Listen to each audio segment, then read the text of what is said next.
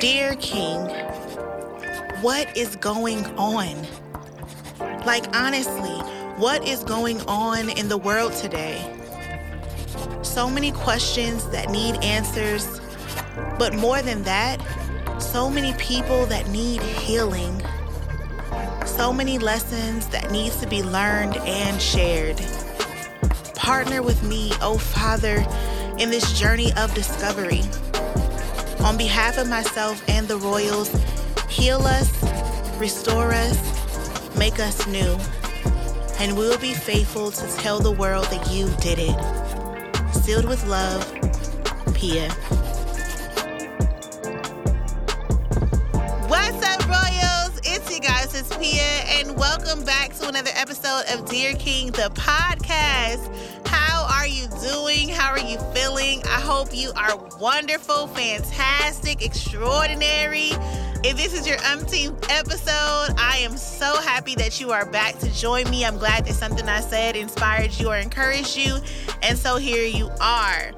Listen, if this is your first time, welcome, friend. I hope I say something to encourage you to welcome you back next week. Y'all, I forgot that Veterans Day was coming up, so I didn't give a shout out to the veterans last week, but I do want to take the time to do that right now. So, thank you so much to the veterans. Thank you very much for your service. I do hope that you enjoy some much needed time to rest, some time to yourself, some time to reflect, some time to heal, and I hope you were appreciated during your season. So, you know what? I am just so excited about the comments and all of the engagement I've been getting on social media. So I really hope that you guys continue that throughout the weeks. I love to hear back from my homies, the Royals, my sisters and brothers in Christ. So please keep that up. And right now, I'm going to get into our Royal Roll Call. Shout out to my good sis, Teresa Allen. I saw her over the weekend, and she was just so encouraging. She had caught up on the season and really talked about how much this podcast had blessed her during a really challenging season for her. So we're continuing to pray for you, sis. But I want to show you some love because you have always served me and my family. So please go out and support my sis's business. If you are in the greater Los Angeles area, she is a caterer. She does meal prepping, and the food is absolutely phenomenal. You can check her out on Instagram at Jeweled Creations with a Z. That's JEWELEDCREATIONZ on Instagram, and show her some love, support her. The food is great. I promise you, you don't always want to cook. I use her for a lot of date nights. It's amazing. So shout out to you, Teresa. And I have some birthdays that I have to shout out.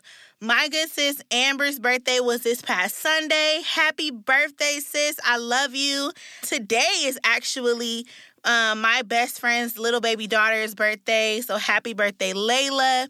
And then Minister Karen had a birthday last week, but she'll be celebrating soon. So I can't wait to celebrate with you at your birthday party. Thank you so much for always supporting me in everything that I do. And I hope that I am returning the favor in some way in your life, sis. You really, really are a jewel for the kingdom. Love you, love you, love you, love you. All of you. Shout out to the Royals for listening, for showing love. I just want to take this time during the Royal Roll Call to always acknowledge those who love me back. That concludes the Royal Roll Call. All you have to do to be a part of this is show some love during the week or be doing something well, and I will shout you out here on the podcast. If you know someone that deserves to be shouted out, be sure to email me at dearkingpodcast@gmail.com or DM me on Instagram at dearkingpodcast. All right, y'all know what's next. These are things you should and should not do. You should know your friends. Pray. Pray, okay? These are the facts. These are my facts.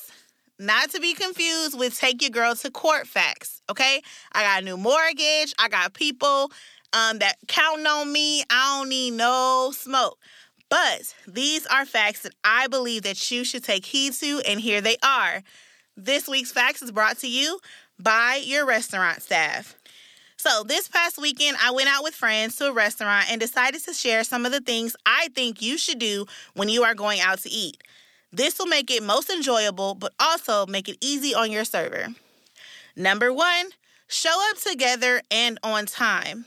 If there is a reservation, be early for the reservation. Running late may cause the entire group to have to wait outside in the cold because most places won't seat you unless the entire party is present. Preview the menu ahead of time. In today's time, you are likely to have to view the menu on your phone anyway. Number 3, call your waiter by their name. They offer their name for this purpose. They are serving you. This shows a level of respect that will influence them to serve you better. Number 4, count up your costs as you order. Then add tax. Then add gratuity. I feel like we spend just as much time as eating as we do passing the bill around to everybody to see what their tab should be. Y'all, get it together. Just know what you ordered, know how much it costs, and cough up the coins, okay? And lastly, if you can't afford gratuity, you can't afford to eat out. Cook at home. People wait on you. People deal with your attitude. They deal with your complicated orders. They serve you well. They make sure your food is hot. If you don't like it, they get it changed out for you. Sometimes, if they feel like they made a mistake, they end up comping some stuff. They celebrate your birthdays, come over and clap, sing happy birthday, and then you don't want to tip them. It's insane. So if you can't afford to give somebody a worthy tip, then don't go out to eat. These are the facts. I hope you run with them. Here's the thing. During this pandemic, people's faith has been tested like never before. There are many people who are seriously wondering, where is God? And if there is a God, what does he say about this? Why has he allowed so much suffering and to last as long as it has?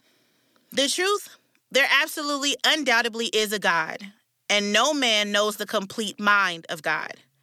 It reminds me of a story in the Bible that philosophers and Bible scholars love to debate. What did Jesus write on the ground when the woman was thrown at his feet? This is among the list of questions that are sure to enter the gates of heaven, along with, how did the fruit taste to Eve? And what made Samson lay his head in that woman's lap after she repeatedly set him up? Questions that need answers. But the question I'm hearing more often now than ever is, why can't I do what they do? Questions posed by people trying their best to do good and follow God, but are watching other people prosper doing things outside of the will of God. Y'all know what's out here in these streets. Unemployment fraud, insurance fraud, looting, and all the things. These people who may claim to believe in God or those who absolutely do not. I always have the same answer, but I pull some scriptures to help us focus on us for a moment and not the ones seemingly living their best lives. My first response is always, what are you willing to lose to gain? Both Satan and the Father are asking for the same things, and if you are not careful, their promises are seemingly the same as well. Let's take it back to the garden. Genesis 2:16 through 17. But the Lord God warned him, you may freely eat the fruit of every tree in the garden, except the tree of knowledge of good and evil. If you eat its fruit, you are sure to die. Genesis 3:1 through 4. Did God really say you must not eat the fruit from any of the trees in the garden? Of course we may eat fruit from the trees in the garden, the woman replied. It's only the fruit from the tree in the middle of the garden that we are not allowed to eat. God said, you must not eat it or even touch it. If you do, you will die. You won't die, the serpent replied to the woman.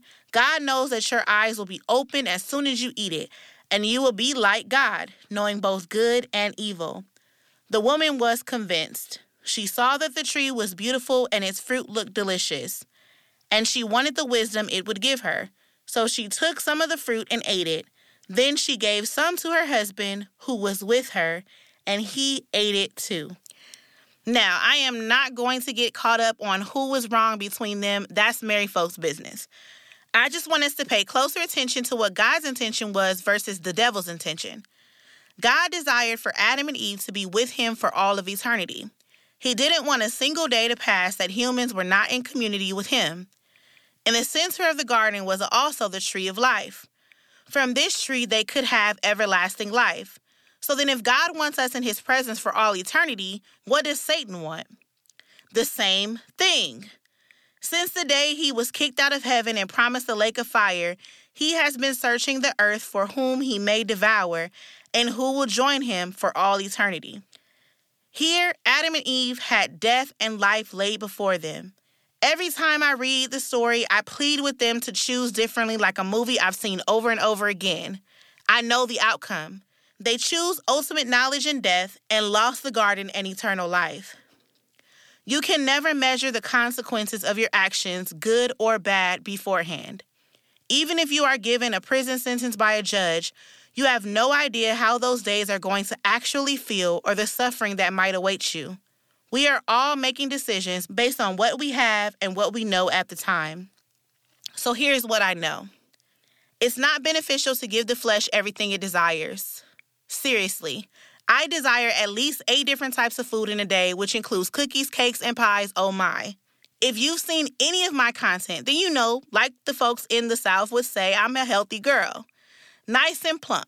I got like that by giving into my body and what it wanted and not what it needed.